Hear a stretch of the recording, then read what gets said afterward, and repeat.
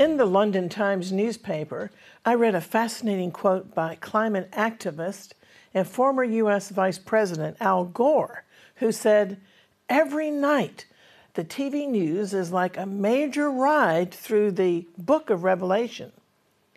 That was an amazing statement by a politician, and indeed, New York City resembled the angry red planet Mars when smoke from hundreds of wildfires wafted down from Canada, creating an eerie and unhealthy atmosphere. The air we breathe is increasingly a source of news headlines, and let's face it, this world is beginning to look like the apocalypse, but it's never going to be right until the Lord returns to set up His government. The Almighty seems to be taking His time in sending Jesus back, but the Bible explains that God is just being patient. He's not willing that any should perish. He wants all to come to repentance. The Jerusalem Channel is made with the support of you, our viewers. Thank you for watching.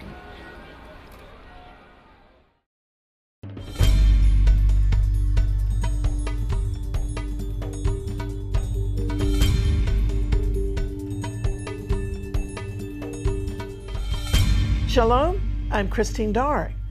My parents of blessed memory would be shocked, if they were still alive, to hear that, according to a recent survey of thousands of adults across all 50 American states, only 16% now attend church at least once a week.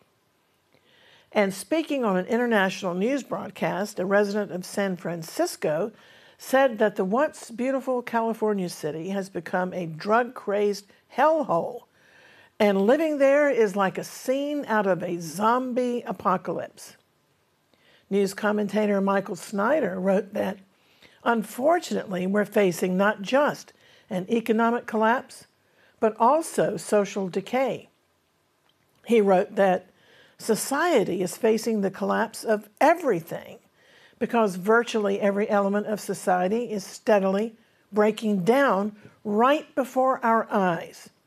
Looting is happening on an industrial scale all over America, and this theft is costing U.S. retailers over $100 billion a year. Violent crimes are increasingly being committed by biblically untaught, shockingly young children.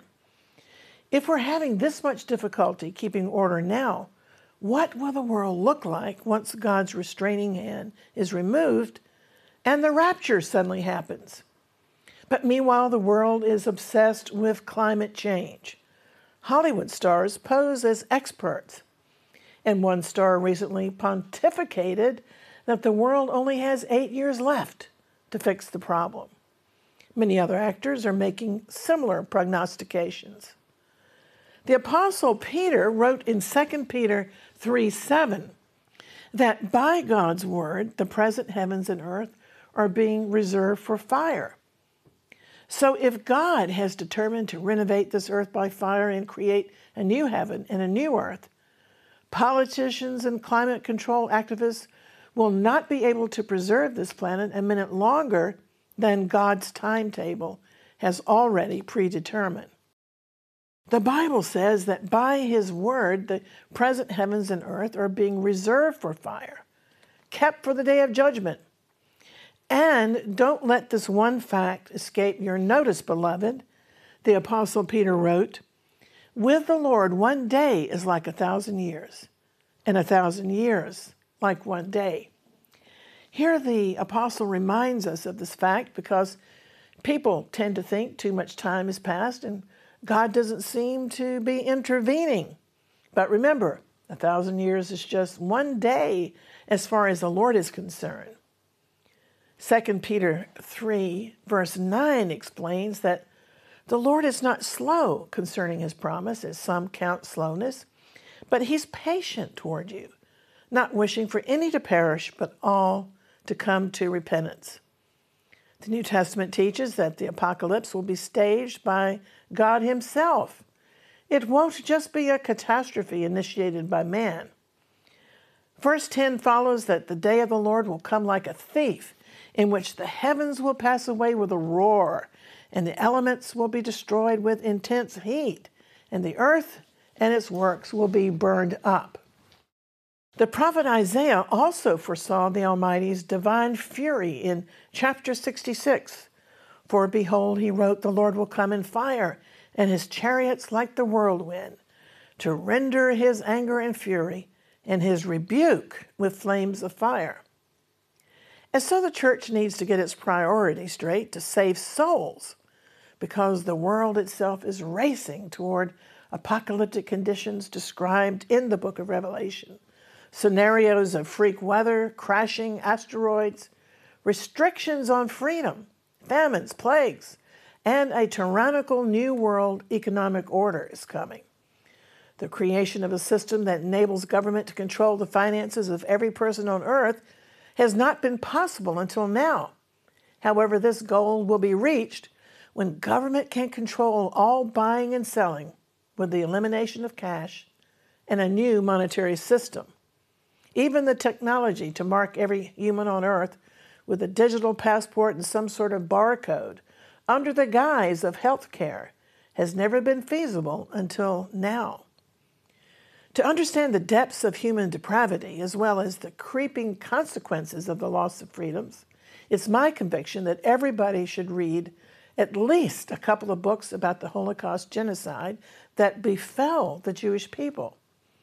When I reviewed a manuscript about a Holocaust survivor, I read references to Yom Kippur, the Day of Atonement prayer, concerning God's sovereignty.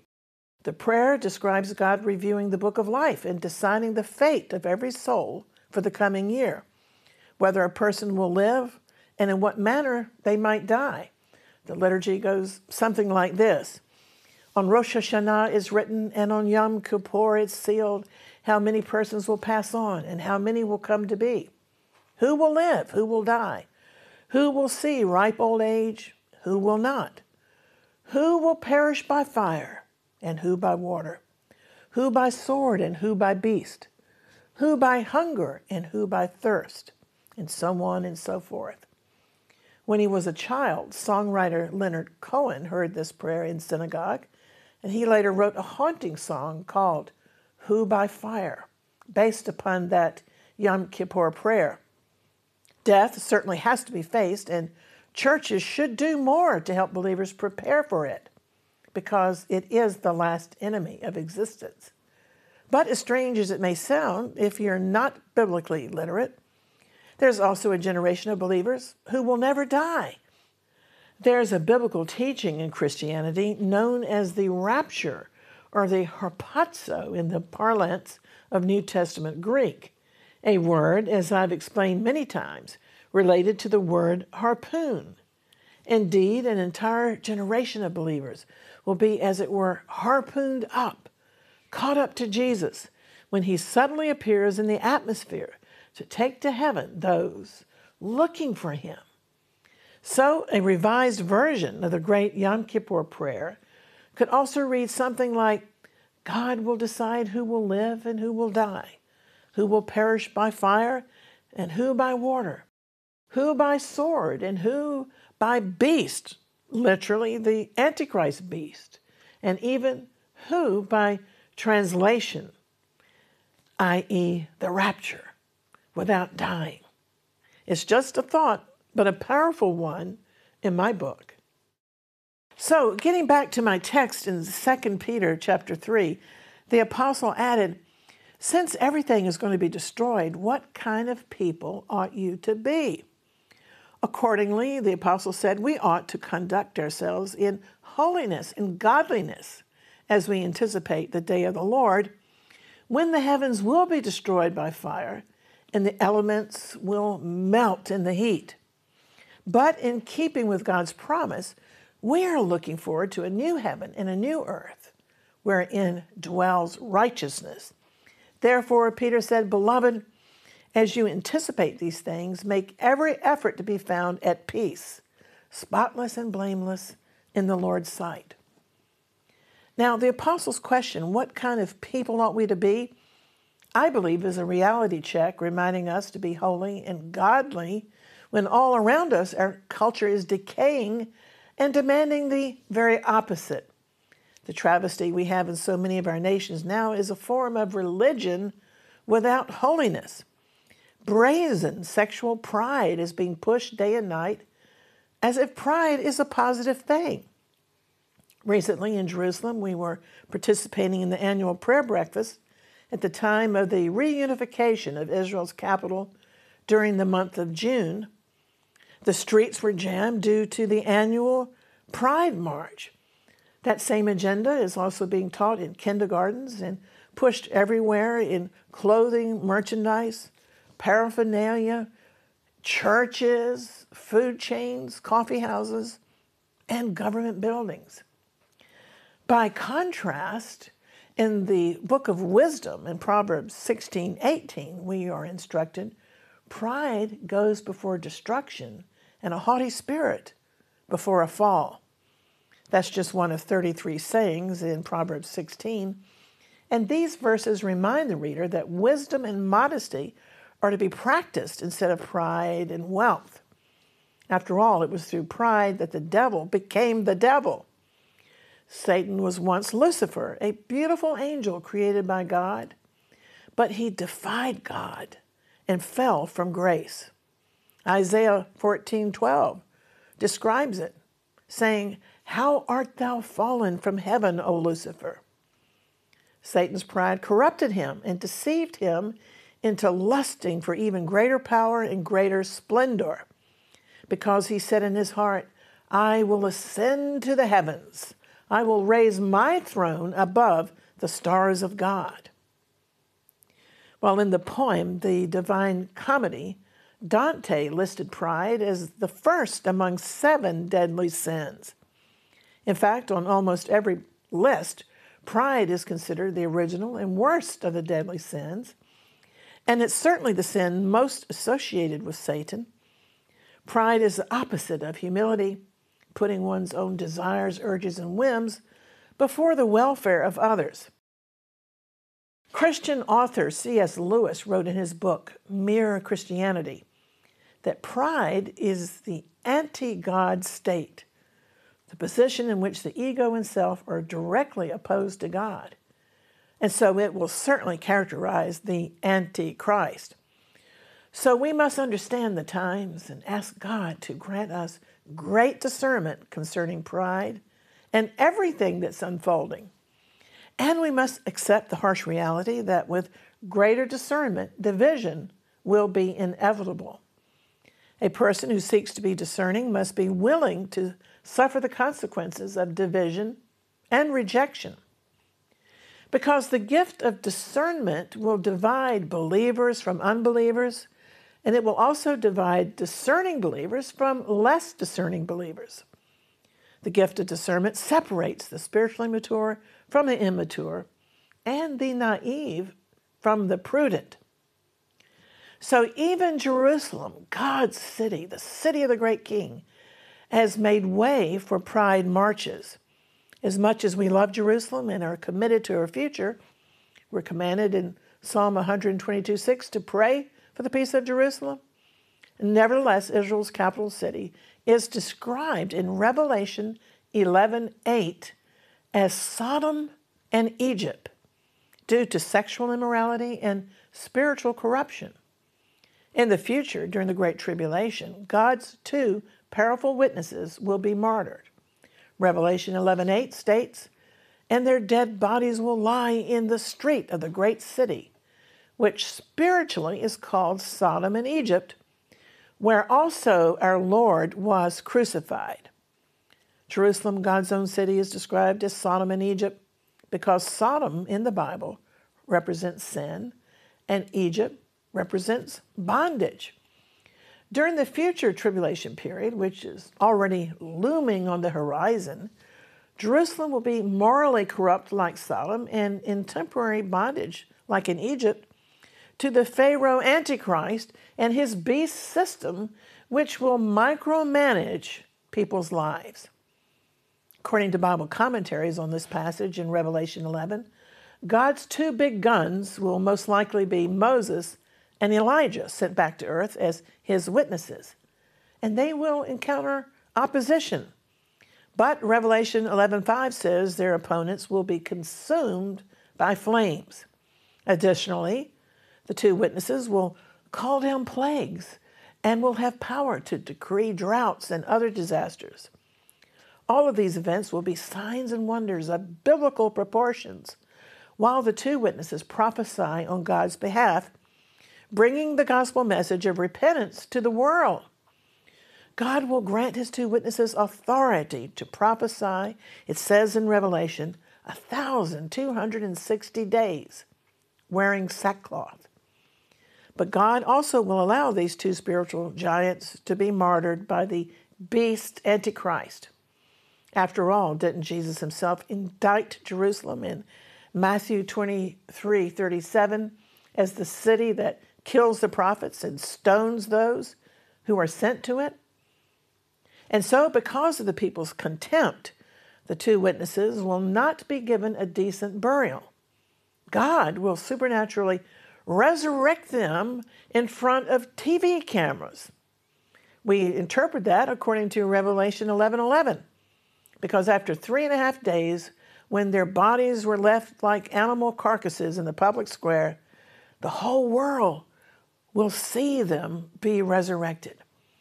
Revelation 11:9 says the world will gaze on their bodies and gloat, but they'll be fearful when the men of God are resurrected and ascend to heaven. And the street where they will lay dead is described as being in the great city. And some expositors identify that as Rome or Babylon, but that can't be correct because the context identifies the city definitely as Jerusalem. Revelation 11 in verses 1 and 2 refer to the temple, the altar, and the outer court, and Revelation 11:8, of course, identifies and pinpoints the great city as being the place where our Lord was crucified. So there's no doubt that it was outside the walls of Jerusalem where Jesus died on a cross, not in Rome, not in Babylon. He died in Jerusalem. So the Apostle John, the scribe of the revelation of Jesus Christ, records here that the great city symbolically is called Sodom and Egypt because sin and spiritual slavery will best describe the spiritual state of Jerusalem at that moment in time. However, and hallelujah, Zechariah 12:13 prophesies of Jerusalem's repentance. And the concluding good news of the book of Revelation is found in chapters 19 to 22, where John saw heaven open, and behold, a white horse, and he who sat on it is called Faithful and True, and in righteousness he judges and wages war. So now in Revelation 19:11, we see the Lord Jesus, Yeshua, as he really is. No longer a meek and mild servant submitting to death to save the world, but now we see him returning in power, triumph, and great glory as the warrior king, the son of David. In this vision, the Lord is riding on a white horse. White is the color of war chargers, but it's also a symbol of purity. And the word white in this text is lukos, meaning absolutely dazzling bright, certainly not an earthly flat white as we know it, but a brilliant white like light. The Lord's eyes are described like a flame of fire, and on his head are many diadems, and he's clothed with a robe dipped in blood. And his name is called the Word of God. Accompanying him are the armies of heaven, clothed in fine linen, bright white and clean, following him also on those dazzling bright white horses. From the Lord's mouth comes a sharp sword, so that with it he may strike down the nations, and he will rule them with a rod of iron. Also he will tread the winepress of the fierce wrath of God, the Almighty.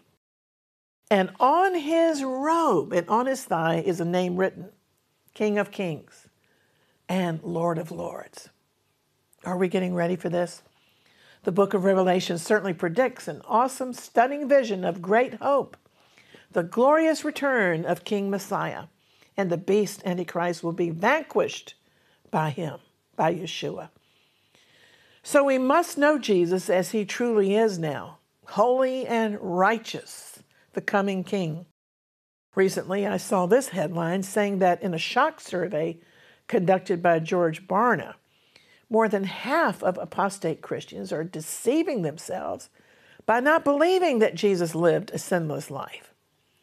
But the same resurrected Jesus who never sinned and who went up into glory to sit at the right hand of God will come back on the clouds in like manner as he went up from the Mount of Olives. He ascended into heaven about 2,000 years ago, or 2 days ago in God's sight. But now he will soon return to reign, for he is worthy. The Lord's second coming will be different from the event called the catching away of the church described in 1 Corinthians 15, 1 Thessalonians 4, and John chapter 14. The New Testament says at the rapture, and I remind you that word in the New Testament Greek is harpazo, the Lord snatches his collected bride into the air to meet him in the clouds. But at the second coming, in Revelation chapter 19, he brings his bride with him to the earth. At the rapture, there's no judgment on the earth, but the Lord's second coming to Jerusalem brings judgment.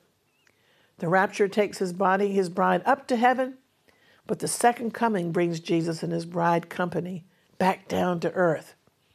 While the rapture will be sudden and will have no preliminary signs, the second coming will be preceded by all the signs described in the book of Revelation, chapters 6 to 19. Concerning his glorious second coming, Jesus, Yeshua, prophesied in Matthew 25, when the Son of Man shall come in his glory, and all the holy angels with him, then shall he sit on the throne of his glory. So, my friend, if you're looking at the world and wondering, will all the perplexing problems ever be resolved? Will there ever be an end to war and crime? I'm here to report that this Bible says, yes, things are going to get better. And when King Jesus comes back to rule. I've been waiting for his return all my adult life. And this is what the Lord's Prayer anticipates every time we pray, thy kingdom come. And our prayer will be answered soon. Jesus is coming. In the meantime, we have a lot of work to do for a revival. His return will be the culmination, the apex of human history. Our culture somehow has acquired the mistaken impression that Jesus is just a soft touch who tolerates all our sins and just pats us lovingly on the head. But that's a lie. Genuine believers simply cannot live their lives any way they wish, ignoring the Lord's instructions and think that they'll make it to heaven. That's simply not true. No, the Bible says we must follow the Lord and do what he says. Otherwise, he'll be our judge. This world is headed towards final judgment, and we must prepare ourselves to meet our God. Scripture forewarns that when the Lord returns, he will break up the existing global government at that time, as well as the corrupt apostate religious system that will be in place, making political and economic slaves out of the people. Concerning the Antichrist world dictator, Revelation 13:16 predicts, he causes all, the small, the great, the rich, the poor, free and slaves, to be given a mark on their right hand or their forehead. And he provides no one will be able to buy or sell except the one who has the mark, either the name of the beast or the number of his name. So if you don't cooperate with the beast and his system, you won't be able to survive. Without his number, people will not be able to function in society or do any business or medical transactions whatsoever. The best and most consistent Bible scholars that I know teach that nothing prophetically must happen before the Lord removes his believing church and then unleashes the horrors of the tribulation period, prophesied in Revelation chapters 6 to 19. For that 7-year period, God will judge the earth with a fury, pouring out his vials of wrath. The world hasn't seen anything like it yet. Yes, in life, the Bible does say that we believers will have trials and tribulations, but we take comfort in the fact that the Lord has promised always to be with us in our trials. And he taught that genuine believers are to be kept from the great hour of trial, the great tribulation of God's wrath that will be sent to test earth dwellers. Listen to the prophet Joel in Joel chapter 3, verses 1 and 2. God says, "For behold, in those days and at that time, when I bring back the captives of Judah and Jerusalem." What will he do when he brings the Jews back? And he's already done that.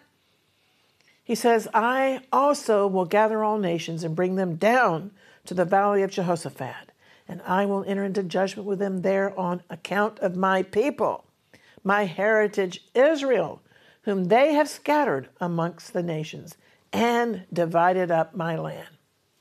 The Almighty is angry for the partition of the land of Israel, saying, "I'm coming to judge them for what they've done to my people Israel." And verse 17 of Joel 3 says, "So then you shall know that I am the Lord your God, dwelling in Zion, my holy mountain. Then Jerusalem shall be holy." Hallelujah and amen.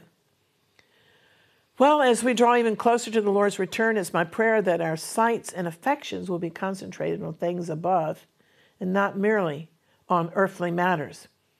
May we learn the dangers of being prideful. May we share the gospel while we're watching for and hastening the return of Yeshua. We are indeed waiting for God's Son from heaven to deliver us from the wrath to come. Please know that Jesus died for us so that we would have the Savior approved of by God. So call on the name of the Lord Jesus for salvation while there's yet time. And this Bible promises, you shall be saved from eternal perdition. How shall we escape if we neglect so great a salvation? If you have any questions or comments, feel free to share with me on social media. We also invite you to visit our website at exploits.tv, where you can click online to receive our weekly email and watch all our videos 24/7. Don't forget also to download our free Jerusalem Channel app, which features our video library. And please subscribe to our Jerusalem Channel YouTube and my blogs at Substack. Until next time, I'll always be contending for the faith and praying earnestly for the peace of Jerusalem. I'm Christine Darg. Maranatha and Shalom. Here at the Jerusalem Channel, we work hard to keep you informed and up to date on prophetic end-time events in the Holy Land. But we also see so many great humanitarian needs. And that's why your support is helping to keep this ministry lifting up the name of the Lord in the Middle East. One of our most recent projects was to donate and dedicate a fully equipped ambulance to Israel's National Volunteer Rescue Service. The ambulance is available to assist everyone, Jews, Muslims, Christians, and yes, even tourists who might need medical assistance. So thanks for being a part of the Jerusalem Channel by your gifts through our website or through our ministry addresses in the USA and the United Kingdom. Please help us to be a blessing to all the people of the Holy Land.